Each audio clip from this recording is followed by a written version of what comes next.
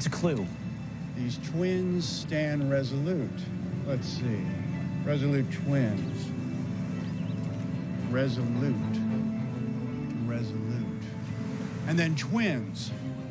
Siamese twins. Siam. Trade routes between France and Thailand. That's ridiculous. HMS Resolute.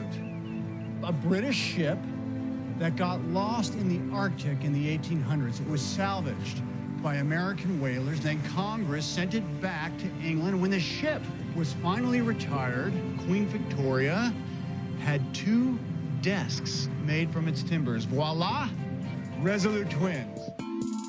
Welcome to Against All Oddities, the podcast about 3 brothers coming to terms with the oddly true and the truthfully odd. So on this episode of Against All Oddities, we'll be talking about New Year's resolutions. The intro that you just heard was from the movie National Treasure. It was a bit of a stretch to use for this episode, but we've been dying to sample that movie for a long time, and I saw a window. Obviously, we'll thoroughly cover the cultural oddity that is the New Year's resolution, but this episode is so much more than that. We talk about systems of motivation, death, cheddar brats, Edgar Cayce, Tony Robbins, the Source family, and we even get into the subject of goth ska. We have it all, so make a resolute attempt at listening to this episode of Against All Oddities.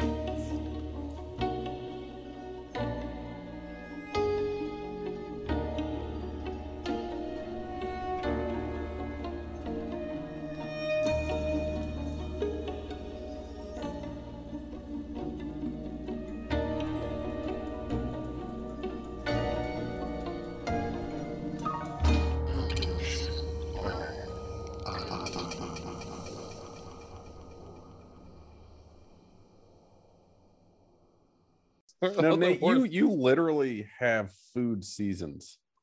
It's like, because you have like January where you hit your reset button and you're motivated to like exercise and eat healthy and not drink as much alcohol and do whatever, and then that lasts until March or April, and then you have a springtime where you're just casual.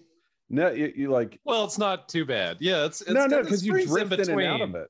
That's why, spring. Like out of 10, you're like a 2 out of 10 on the bad food and alcohol. 2 to 4 for March into the summer. Summer is when it starts to slip. You've crested your healthiness.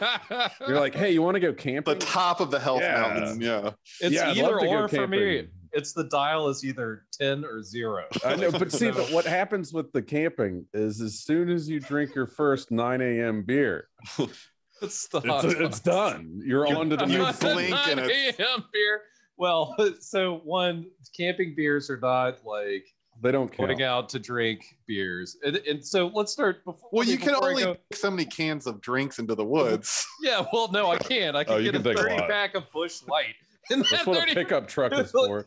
Yeah, the 30-pack of Busch Light. I could drink that on a camping trip because one, it's like 3.5% alcohol. And 2, it's like water. I'm like Chris flushing the kidneys out, and all of the toxins that I'm putting in from eating cheddar wurst, like a whole package of cheddar wurst. And then you flush it down. You have to flush the toxins out, with some Busch Light or whatever. And then you're not hungover. You just kind of feel spent by the end of the camping trip. And the antidote to your cheddar wurst poison is more poison, but in the form of Busch Light.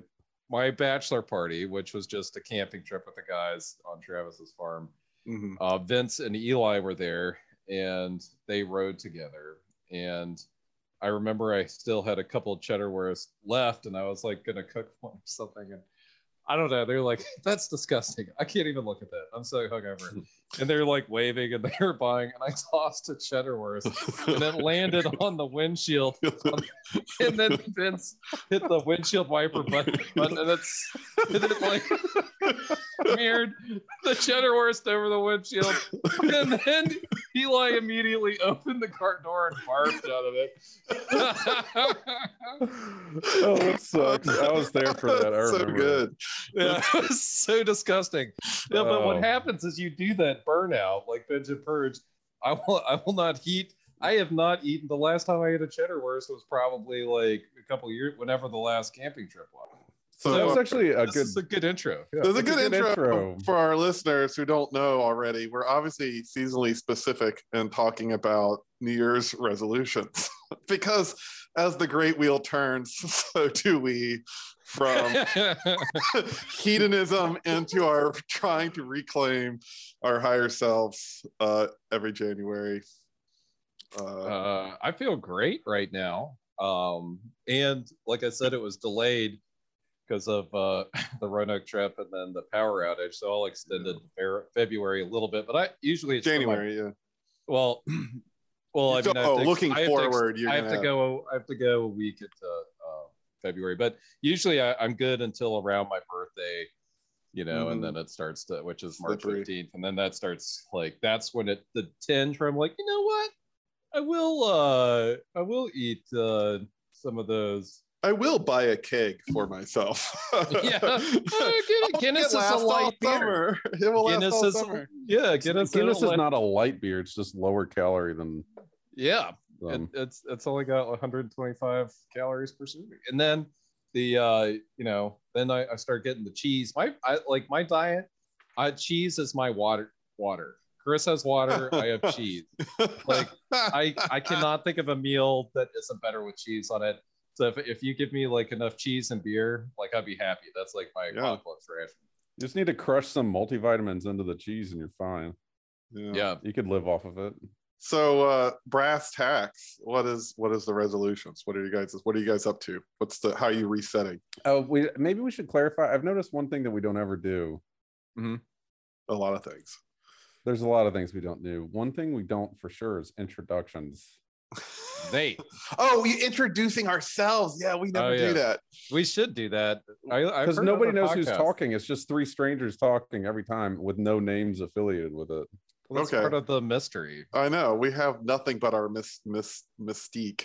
How would we introduce ourselves? You say your name and one interesting fact about it. I don't think so. I'm Nate. I'm working on my golf game. I got a kid in college. Yeah, I'm Chris. I'm also working on my golf game. Got a kid in college. I like khakis and blue polo shirts. White sneakers. My name's Tim.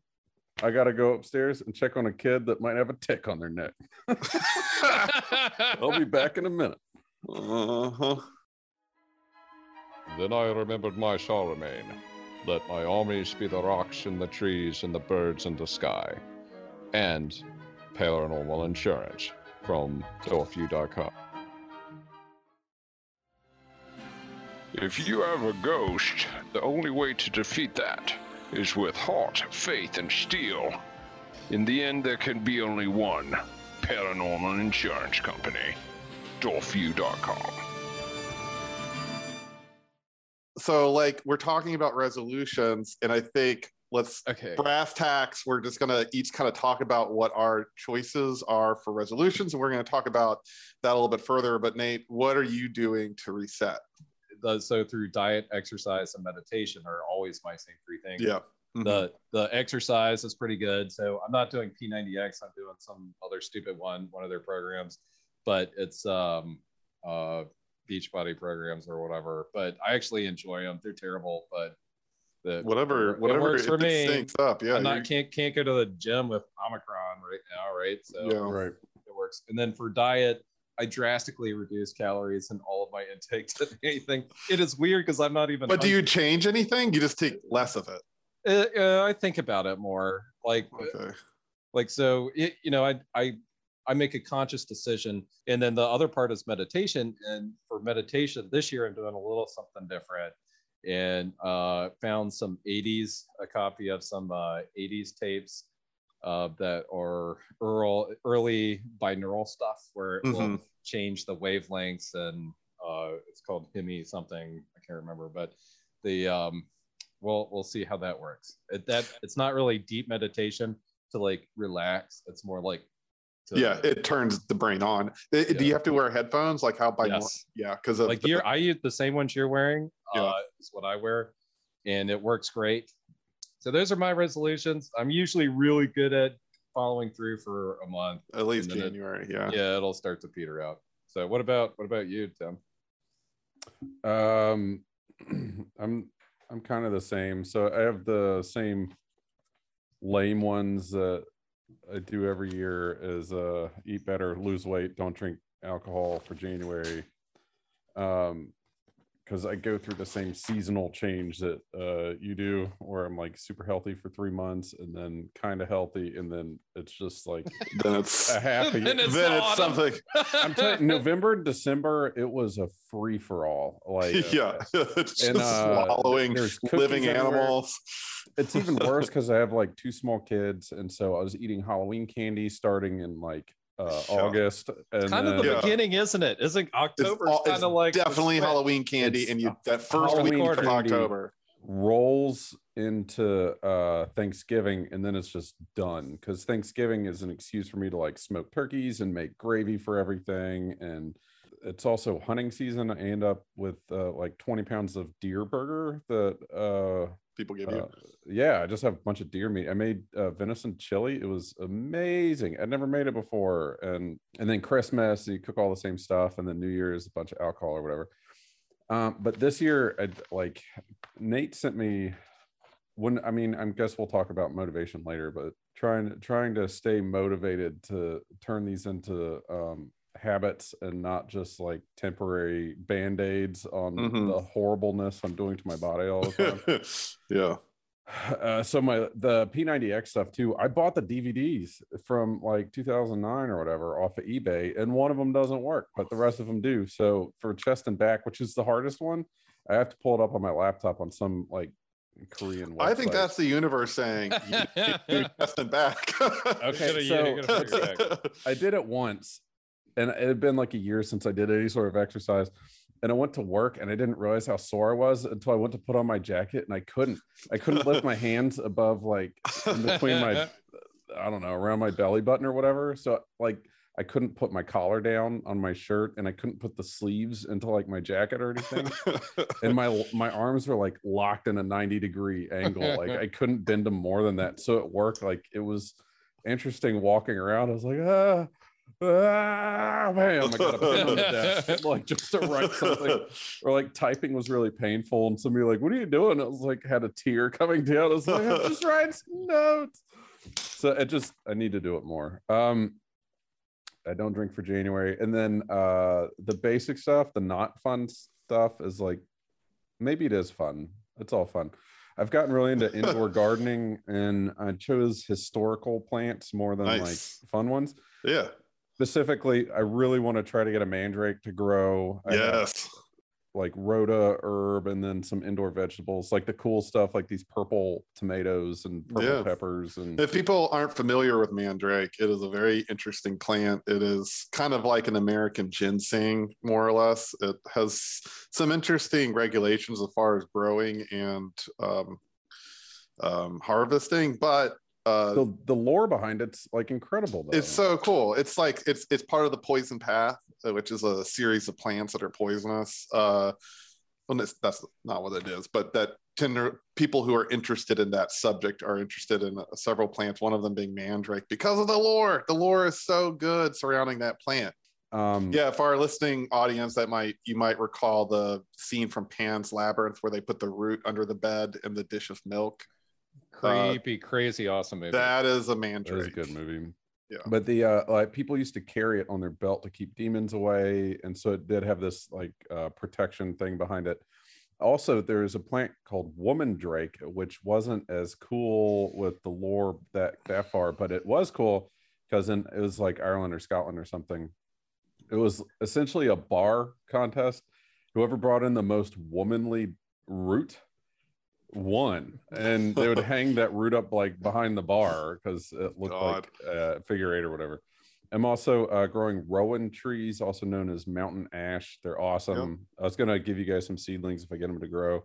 Yeah, so the plant stuff is fun, and then so the plant stuff that's like, but that's interesting because it's not physical, which is something I wanted to talk about, like the different areas of one's life that you can try to improve upon. And so I like that one's not like earthy. Like it's not, I'm trying to not be out of shape. Like that's like mental health. Yeah, it's really, and it's all I'm doing it indoors. And Against All Oddities t-shirt design, I think that would be cool to do within the year. Yeah.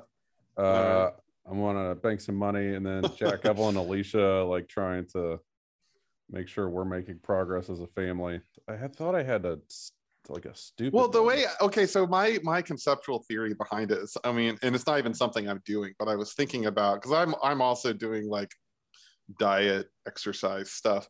But the way you can kind of divide up your life, like the different categories, that's where the whole pentagram and the fifth element, that kind of thing, like the movie, the earth, air, water, and fire. So that's a way of dividing up one's life. The fifth element being spirit, or Mia Jovovich. Love.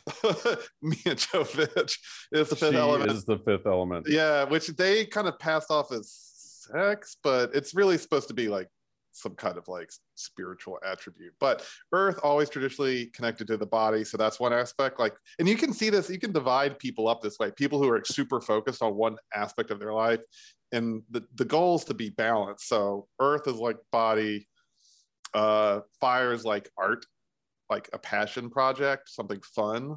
Water is like emotional stability and balance, and air is intellect, so like learning a new language or something that like you're improving upon your brain. Spirit being something like meditation, perhaps. Every year I'm like, well, I gotta lose the weight I gained. I gotta get in shape because I'm out of shape, and you need to be in shape to survive, and I'm in my 40s. Right. But like, am I messing up? Right? Like, is there some other aspect that I'm neglecting? Or am I so well-rounded in the other categories that all I have left is the pure mortal flesh that hangs? You aced like, it. You got the... I've aced everything else. Like, I'm so smart and I'm so like emotionally balanced that all I have is just this monkey meat that hangs on the body that I have to improve. Right. No, so the idea is that like, obviously you should always try to, like, and one reason why maybe I have trouble in like sticking with an exercise or diet program is because of an imbalance on the other side of that wheel, like that pentagram 5. Sure, that goes into motivation. But before we get there, my fun one, like, yeah, your fun is practice astral projecting. Yes, that's a great one. Like, that's I gave you the tools. You did. Yeah. And I'm telling you, I'm reading, Chris, I started reading that book.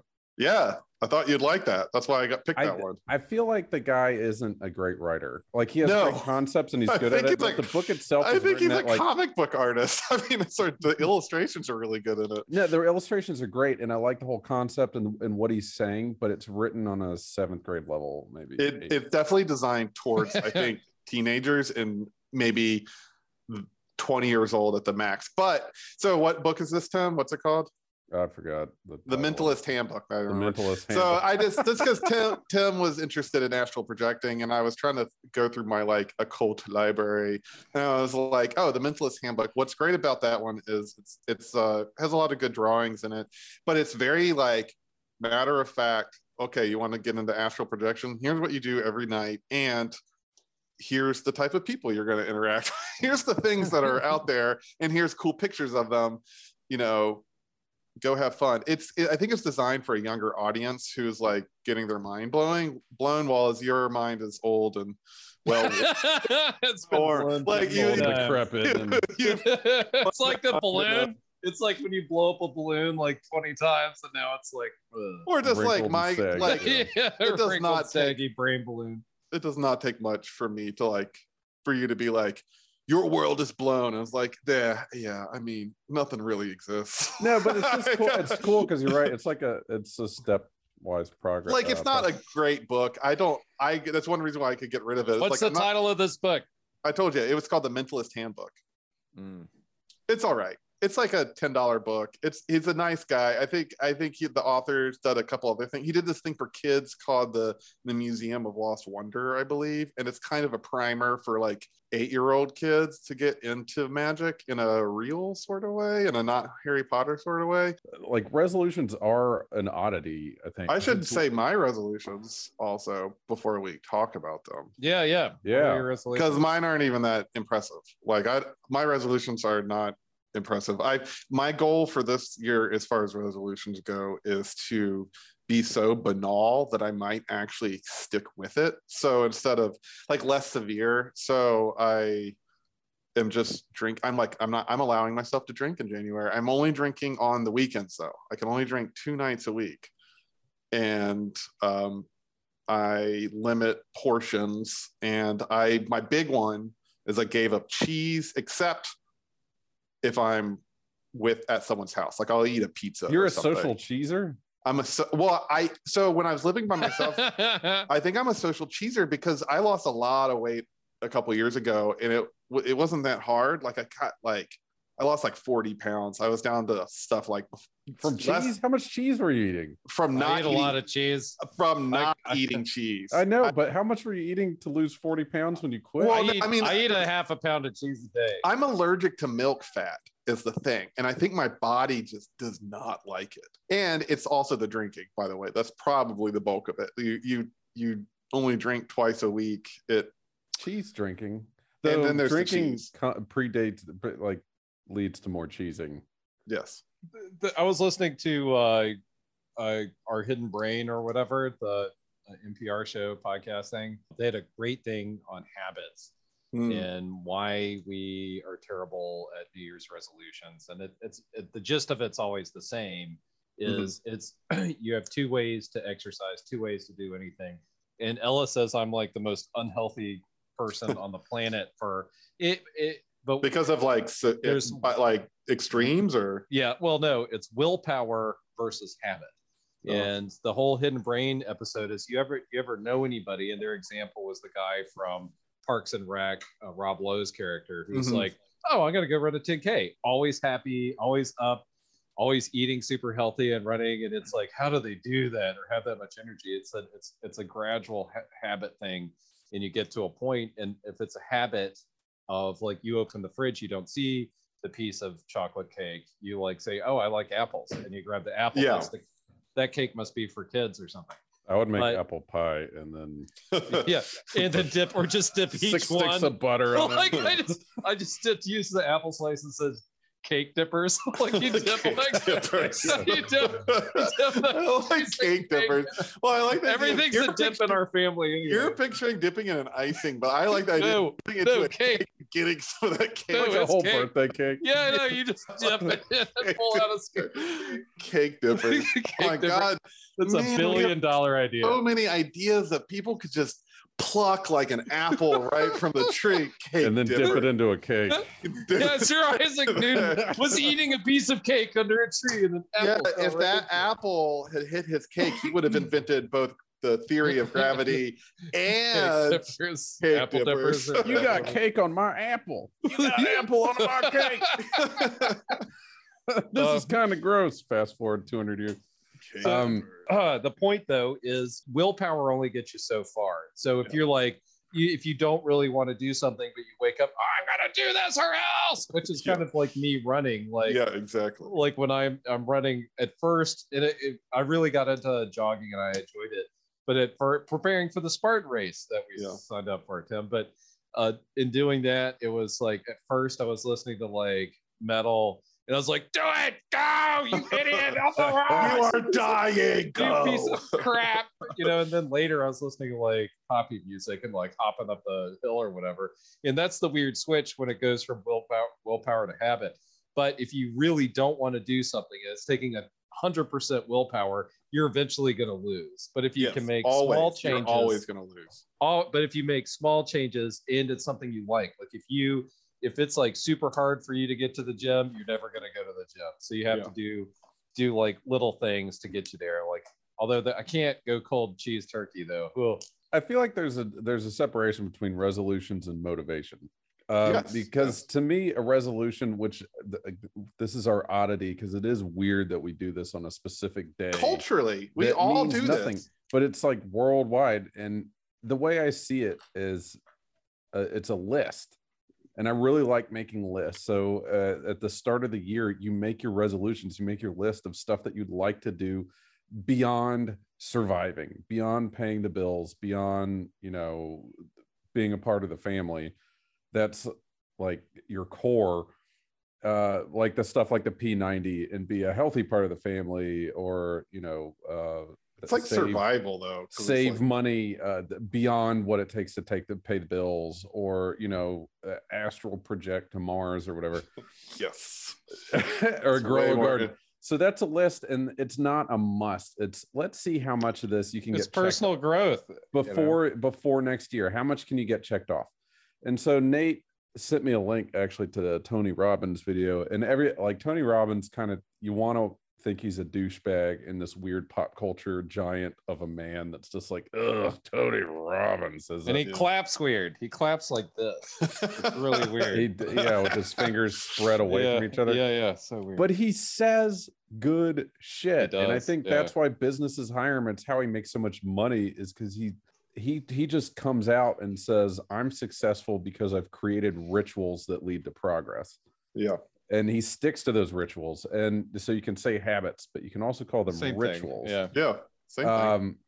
It's because I feel like a habit you can do instinctually, but a ritual you have to make a conscious Smoking's decision. A bad habit. A ritual. Well, I guess like sacrificing tobaccos. Right. And what you're saying about like you create your rituals of a healthy lifestyle, but if Meredith says let's some pizza, that's not failure. It doesn't mean you quit your de-cheesening. It just means you find a new way to do it, and you start. Or you're just recognizing like, why do you want to get healthy? And for me, it's like I'm old and I will die. I'm comfortable dying. Like that's not a problem. But I would like to do it with less pain and suffering. like I'd rather like not be. I'd like to be able to put my own socks on in like 10 years. That's a big part of it, like mobility or just general health, because you could still live to be 100 and, be terribly out of shape or whatever. But there gets to a point like, oh, hey, let's go up those stairs. No, I'm moving. Yeah, no thanks. There was so at the hospital, there was 104-year-old. So I asked them, I said, I bet everybody asks you what your secret is. And they're like, yeah, like no one talks every day. That's the question I get. And rather than asking the question, which this person thought I did, I was like, so do you ever just mess with them and say, I eat 2 handfuls of red gummy bears every day. It has to be red gummy bears. I'm 104 and I feel great or whatever. But they're like, no, I tell people it's a lot of F's. It's good food, it's good friends, it's good faith, and it's a lot of good family time. And I was like, you weren't gonna say family time. You just don't know me well enough to follow through with that joke. Good for her. But anyway, I bring them up because they were being admitted, and the doctor was like, well, you could die. And she didn't even blink, didn't look away, just stared at him and was like, so? Like everyone I've ever known is dead. Like 30 years ago, everyone I ever knew died before you were born.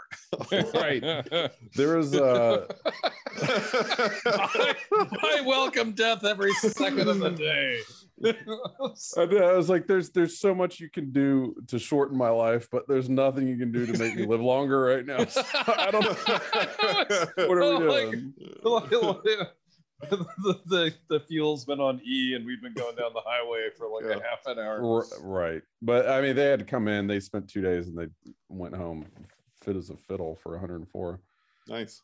So yeah, that'd be cool to get to that point, but I think maintaining function as quality is the thing. So I found out a big thing that we did that was an eye-opener to me is all 3 of us jumped out of an airplane with our father at some point.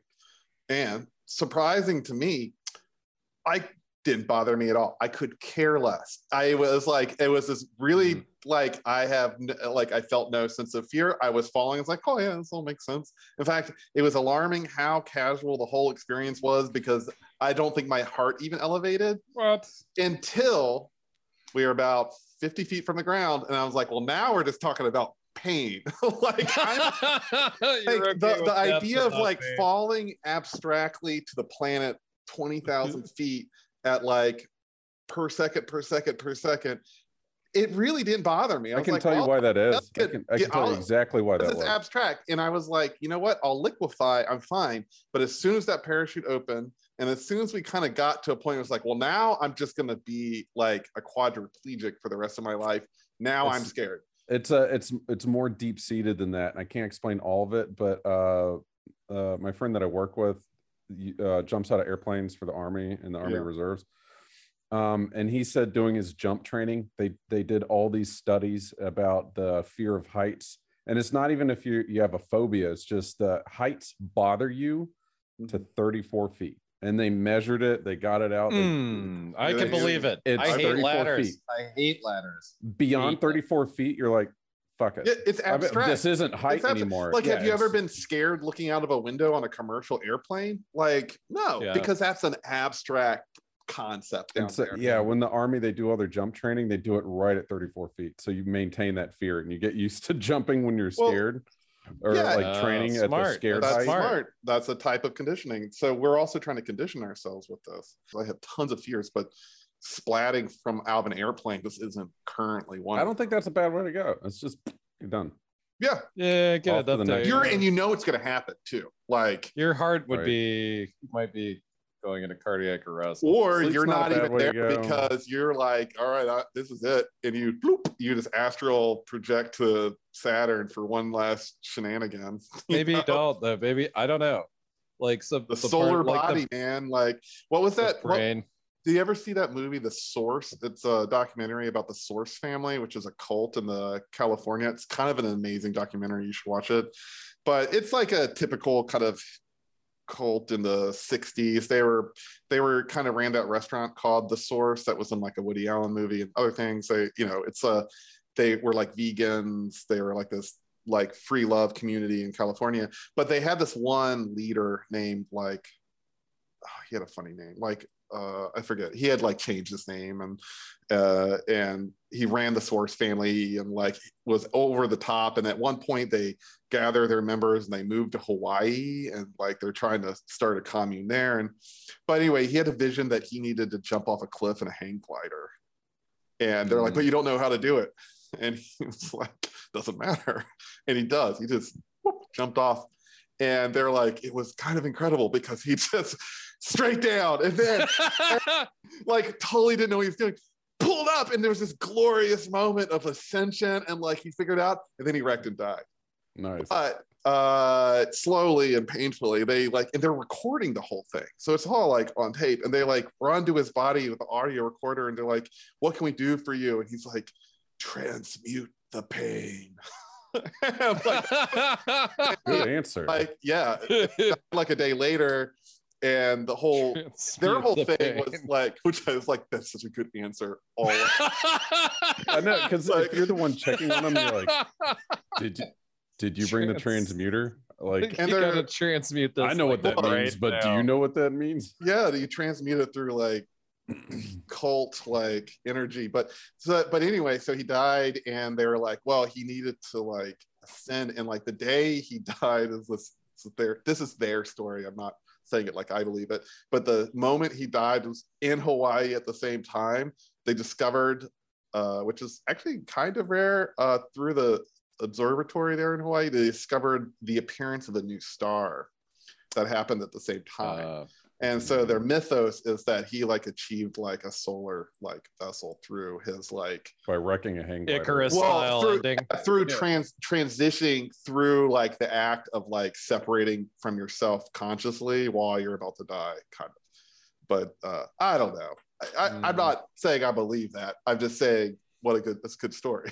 Like, it's a good story, and you should. I mean, I like the idea, and you can tell that story to yourself when you're fell out of a window like 30 stories up, and around story 3 you're like, all right, I'm gonna jump. I'm gonna quantum leap out of here, like that's the. But if it has to be during pain, you have less than a half a millisecond to be like, do you know there's a famous psychic named Casey, Cacey, first name Edgar. He's an American clairvoyant. He actually has the Casey Foundation is in Virginia, like the Monroe Institute. Casey Foundation's in Virginia Beach. Oh, it's spelled weird. Yeah, Cacye. So he was a illiterate farm boy from like Kentucky at some point, and he had a near-death experience with an explosion as a boy, and he was supposed to die, but he transcended, and he's the one who came up with the Akashic records and stuff. Like, he ascended out of his body and was told how to basically reference other people's like Akashic records so that he could heal them. Came back and healed himself, and his whole thing was, as again, he would go as a healer, a physical healer, like a doctor. Like, he didn't work psychically. He would go in and like lay hands on people. So he'd go in and be like, your spleen's about to explode, and they'd be like, oh crap, he is. And then they rush him off. We'll go in, it's like, you need to eat iron, what's happening, you know. And so he would diagnose problems with no medical background, just because he would enter a trance, go into a different plane, and then access that person's records, right? We would see auras. Yeah. So anyway, his thing, what he was told was, when he was doing kind of past life regression like sessions where he was trying to understand what was going on more, that at one point this power came to him in a previous life when he was wounded on a battlefield, and he was wounded quite badly and left for dead, but he survived for 4 days on this battlefield. This is what he was told via this like sentience that he was interacting with, that while he was dying in horrible, unimaginable pain for 4 days, that he learned how to kind of access other planes of consciousness, and as just a vehicle for escape. And then when he was maybe reincarnated, he maintained that ability. So as soon as he was, as a child, injured severely, his like instinctually, he knew how to like access out of there. And like, because he wasn't mortally wounded, he was only, I think he was blind in one eye, lost hearing. He was able to come back, and like with it brought like the medical skill set that he healed himself through. Ziggy, how do I fix my eye? Yeah, it's kind of very Quantum Leap. But anyway, very interesting person, Edgar Cayce. He has a whole foundation that he started, and he traveled the country and healing people, never charged a penny for anyone. Never tried. He's like, I'm not allowed. I can't charge. So he was always poor. People were trying to make him famous, and he was like, that's not what this is about. So he's a really interesting guy. But that did over 24,000 readings. Yeah. And he has a lot of records where he had the foundation. 14,000 records. Did he die? Oh, this was a long time ago. We're talking about the turn of the century. Like, he died in the 20s. Gotcha. So anyway, that's what I was saying. Like, you never know what's going to happen when you're like that, you know. Well, we're off topic. We're off topic. Let's bring it back to a positive note, because, and I think you have the whole renewal and everything, and even like the Yule log and all of that stuff. Like, it's kind of like the turning of the wheel. Yes. Like, I forgot, although I haven't watched the show, but the Wheel of Time was pretty, the show is so bad. I like the beginning of the books, or some part towards the beginning, they're like, in age becomes legend and legend becomes something else, and then, you know, it's pretty fun. But the whole year, you know, you cranked around, we're a new year, and I think that's why people are, it's again, like you were saying, Tim, a ritual or habit or whatever. If for me, I always want something set up, like, well, I can't do this because I need these 3 things in place before I can do it. There's all kinds of ways. I'm the best procrastinator in the world. But at this point, I've made it a habit at the beginning of the year to get healthy, or like get back on track. Because what would happen if you didn't? Could you imagine? Like, it doesn't, like, if you don't and that's the other thing, is now that I feel like I can say this because I'm a little older, being that I feel like once you're in your 40s, you look at things differently, like as far as your body, because it's the first time that you really have to like put a lot of effort in. Things are starting to like break down on you. Yeah, and that you have to put effort in, not to get better at something, but to keep from getting worse. Right? There's a path that splits too. I think at 40 is the date that you go on a path like this, and there's 2 paths, and it's either you're going the healthy, like moderate lifestyle, or you do this. Like, I say that because you can blink and 5 years will go by like nothing. Yeah, like, long 5 years. So if you're like you keep putting it off and you keep putting it off. Next thing, like 5 years is a lot to undo. I'm 70 years old and 700 pounds. Yeah, I mean, or God, if you make it that long, I mean, yeah. So anyway, you have to check it. A big thing. That's why I like seeing resolutions as a list at the beginning of each year to try to see how much, because it's not about accomplishing certain things. It's about continually making progress and stepping in the right direction. Yep. And if pushing forward as you progress in your life and progress in not just becoming a better person, but like better means healthier or maintaining or not worsening, like you said. As you get older, it's not just pushing to be better. The how hard you have to push, it becomes much more like laborious. And it's like also it's funny to talk about this because I would say like we're all talking about, oh, gotta lose weight, we gotta like exercise. I guarantee you all three of us are not talking about it from a point of vanity. It's like a point of like pure functionality. It's like, well, I have to work to support my family. Like I have to maintain enough energy that I can like survive my job, or like if we're put in a situation where the world is less stable, you know, like I have to be in a position where I'm just not like a completely useless. So I here's a question, Chris, on that. And that is, so I've been thinking throughout this call that, you know, this is what really separates us from the animals, in that we're always trying to improve New Year's resolutions.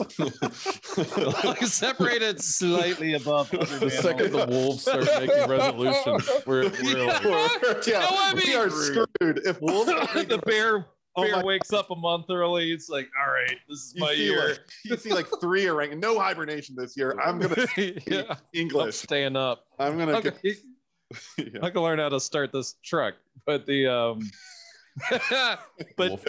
or is it worse? Because the whole thing, because I list meditation on the thing, but the whole thing is like be in the now, because humans are always living in the mentally, like not many people are living in the present.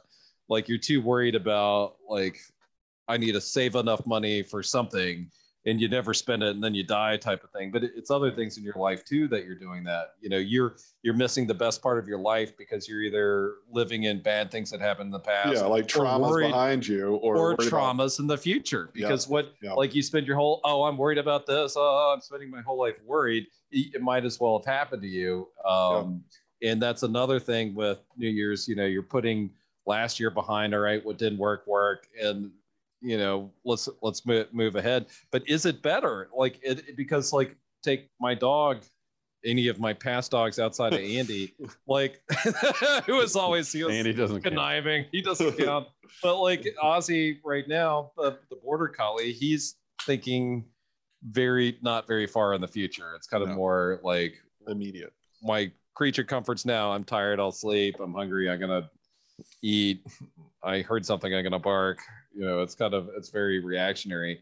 But what is living in the now and meditation, I guess, Chris? And is that really, are we trying to descend back to an animal type of thinking to clear the head? Or is it that we need to just be better? An animal. It's a higher level of thinking. It's higher. But I think I know where you're going with that, but I think it's actually something closer to related. I think there's a lot of future in that.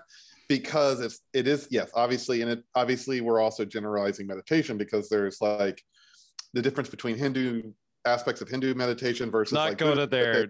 Yeah.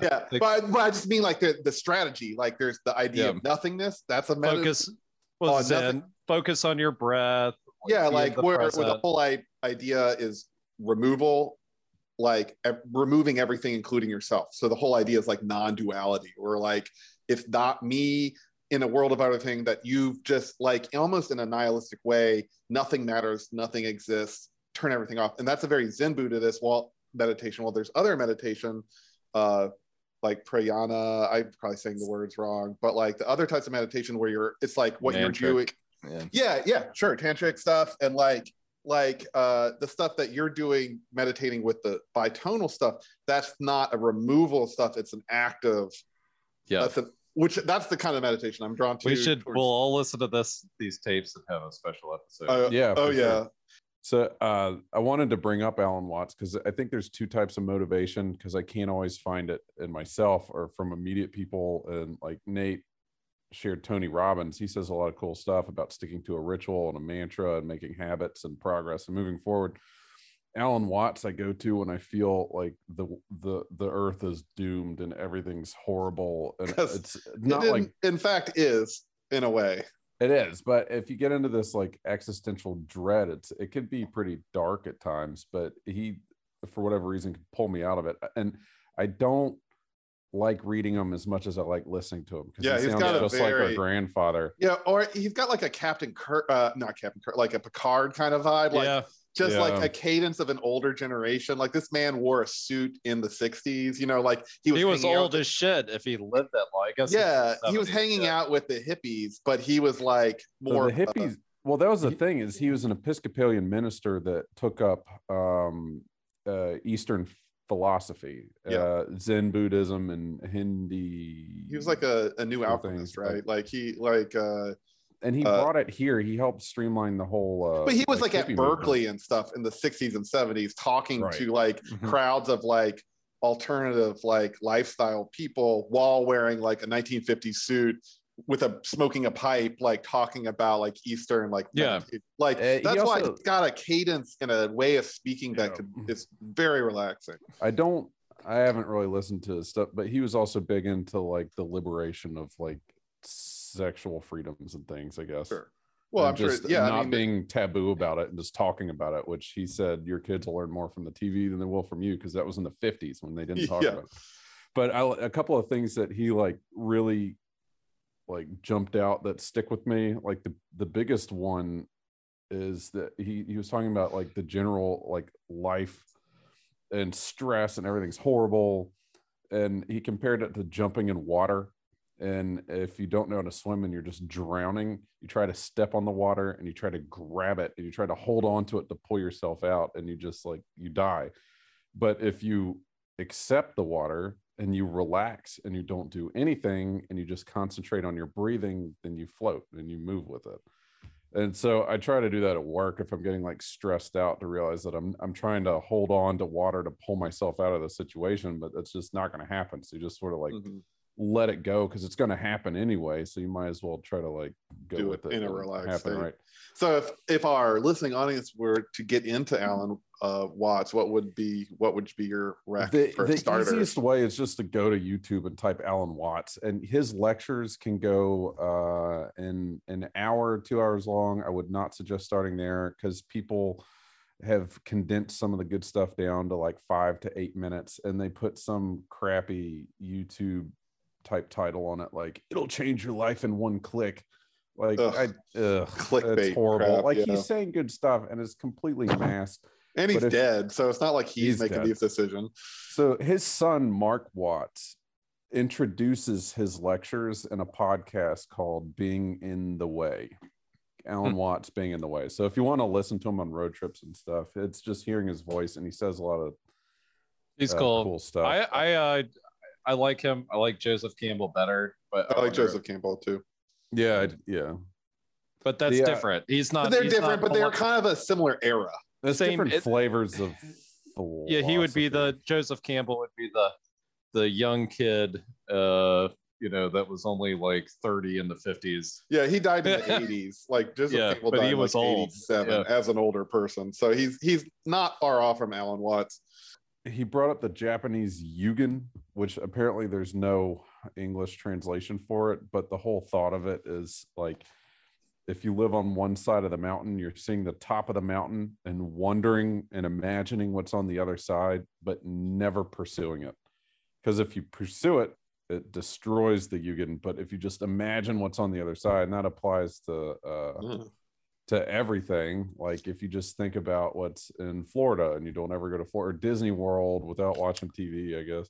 Google. That was a bad example because the Disney Plus, I just looked at the icon, but just wondering what's on the other side and never going there and being completely satisfied that the wondering is more of an experience than the thing itself. Physically going. Okay, so I don't know if I've talked about this before. I like bringing this up a lot. I had to do a commencement speech once, and I based it all on this. But the American writer Samuel Clemens, aka Mark Twain, he came up with this concept called the pilot's dilemma, Pilot, like an airplane pilot, but he's referring to a steamboat, because before the Civil War and before he was a famous writer, he was a steamboat captain. He was like a teenager on the Mississippi River. He drove a steamboat, and he describes this thing. It stopped during the Civil War because I couldn't do that, and he became a writer. But he describes this kind of the pilot's dilemma, which is essentially a paradox, which is the thing that you are drawn to when you pursue it. It's no longer romantic. So what he compares it to is the Mississippi River. It's majestic, it's beautiful, it's huge, and he loved it. It was like, I want to know the river. Like, I'm so drawn to the majesty of the Mississippi River, especially back then. There's no TV, there's a lot, there's rivers, really a lot. Stared rivers. Stared rivers, So what does he do? He works on a boat. He has to learn how to navigate the river. He learns that like the beautiful ripple of light coming around that rock is actually a big rock, so you're going to have to steer around it. And then like, oh well, the way the sound changes and so beautiful, well that's because there's like all this brush under there and it will damage the boat. So to become knowledgeable of it, to learn to navigate the river, it killed the romance of what the river, knowing what the thing was. It's not magic anymore. The mystery's gone. Science explains the magic. So who enjoys this Mississippi more, the pilot of the steamboat or the tourist from out of town who's on the steamboat for it? So like, how do you like navigate being constantly disappointed by learning stuff? So like, let's say you're interested in like, how do you stay motivated? I don't know how to link this back to our conversation. I want to learn to play guitar this year because I see it and it looks awesome. And then when I actually try to learn it, it's like, this sucks to learn the guitar. Also, like, do I even like the guitar? What am I going to be, a classical guitarist? No. I really like that one solo. Yeah, like you like the idea of it, or like the sound of someone who dedicated their life doing it. But like, do you really want to dedicate your life to like? And the Joseph Campbell's, I like his best. Before we get off these professors, is follow your bliss. I think that's a good one. Like, and that was actually Watts said something like that too. I think like the gods put us here to enjoy ourselves. We spend the whole time being miserable, So like, why not find joy in life wherever you can? So that's why it's a balance. That's why I'm allowing myself to eat pizza occasionally because like drunk. Well, like I was talking to through this dry January, you just motivated me to get wasted. No, but you can't enjoy it. Otherwise, that's the pilot's dilemma. There is, if you like the fun of and like the taste of alcohol, if you do it every single day, it kind of kills the. No. That's when you keep it spontaneous. Because one thing that I can't remember if we actually did this while camping, but we hollowed out a cheddar dog and drank beer through it. Good throwback to the beginning of the episode. Oh, it's so gross. That's why. That's how you enjoy life. I'm gonna barf right now. You grip it and rip it. Yeah, I mean, yeah. Hey, so one thing we can ask people is they can send in their resolutions, but one thing. Whoa! Is this a Riddler?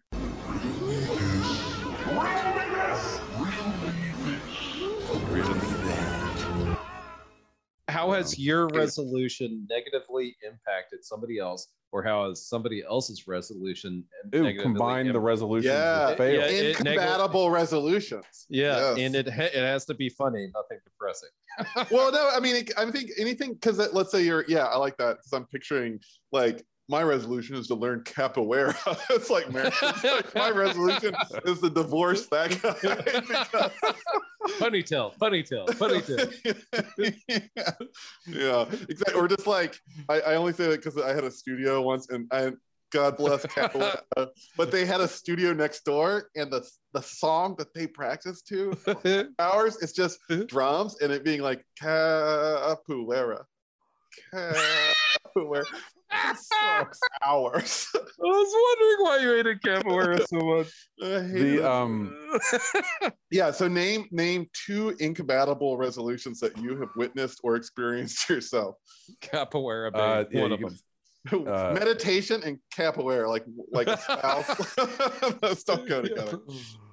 You can email wizard@dorfyu.com, dorfyu.com. Tweet it at AAO podcast. You will get a prize of some sort, or you'll get a prize. One thing that you can also do at any point is submit a spooky thing or paranormal thing or any of our old Riddlers. So we got it. We got a winner. Oh yeah, we got a winner. Well, yeah, it's a winner. It's an old Riddler. I will say that's what it is. It's the Riddlers don't have expiration date. So we had an episode about ghosts many moons ago, and the Riddler was right in your ghost story, and we got one. So it's late, but we'll take it. So if you ever have a Riddler for a previous existing episode back in our library, go ahead and submit it because we are thirsty for riddles.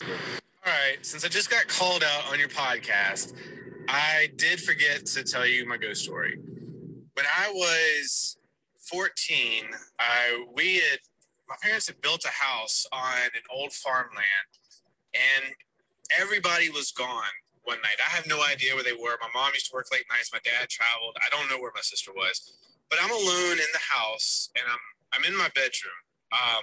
And so it's an upstairs bedroom. I have like a sink attached to my bedroom, like not a bathroom, but like a sink room. And I'm kind of like on the floor, but kneeling to do my homework on my bed. And I hear this boom, boom, boom coming up the steps of the house. And I thought initially that it was our cat. We had this 20-pound cat named Rocky, and he was so fat that when he walked, it made loud noises going through the house, especially when he came up the steps. I don't know why, but it did. So I hear a boom, boom, and I go, "Oh, Rocky, what are you doing?" And the cat comes walking out of the sink room that's attached to my bedroom, and I still hear a boom, boom, boom coming up the steps. So I walk to where the steps are, thinking someone's home.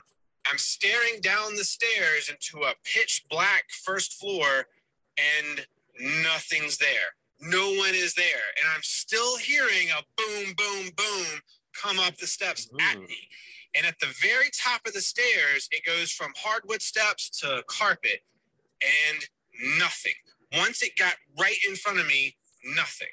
So I'm assuming that the ghost is just walking around on carpet.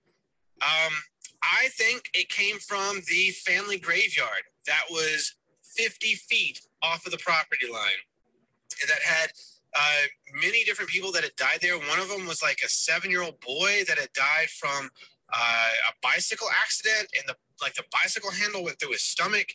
I don't know why we know that story, but I did see another time I saw a ghost in the basement. Like I actually saw a ghost in the basement. But that one feels more like a dream than reality, where I was watching TV, I hear a noise, I look over, and there's a man wearing like full tails tuxedo and a top hat. That doesn't feel real, but I have that memory. Those are my ghost stories. I'm sorry it took me so long to get them to you. I love your podcast. Keep going. Awesome, thanks. I like the top. That's very The Shining. Right. You should be sorry, is what the answer.